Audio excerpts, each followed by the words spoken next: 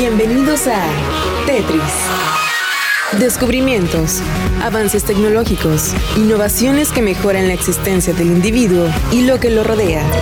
Tetris, que la ciencia te acompañe. La misión de exploración marciana más reciente, el Perseverance, envió un vehículo dotado de equipo especializado para desplazarse por la superficie marciana. Pero, ¿qué pasaría si algo llegase a fallar en el vehículo, estando a millones de kilómetros de la Tierra? Si algo es seguro, es que no habrá ningún taller mecánico al cual acudir.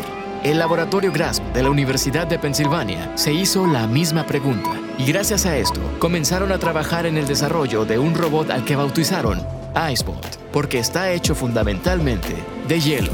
Una de las propuestas es enviar dos tipos de robots en las misiones de exploración, uno que busque los materiales para la fabricación y otro al que se le instalen o reparen las piezas de hielo. El primer modelo de Icebot ya es operativo y se fabricó a mano para desplazarse utilizando ruedas y un cuerpo central de hielo.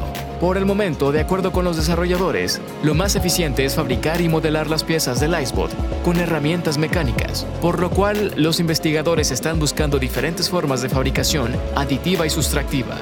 Por otra parte, los sistemas eléctricos y conectores del Icebot seguirán siendo fabricados de aleaciones metálicas, pero se busca reducir esto a solo lo imprescindible para minimizar las fallas técnicas irreversibles. Por ahora, el prototipo se pondrá a prueba en entornos antárticos y se espera que en un futuro pueda explorar planetas y asteroides donde haya hielo disponible y temperaturas muy bajas.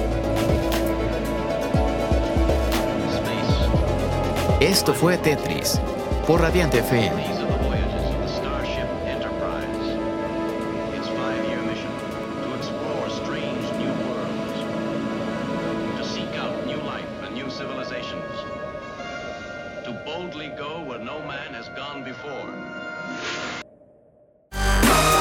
El software ha sido cargado en tu cerebro. Ahora puedes usarlo y compartirlo. Esto ha sido todo en Tetris.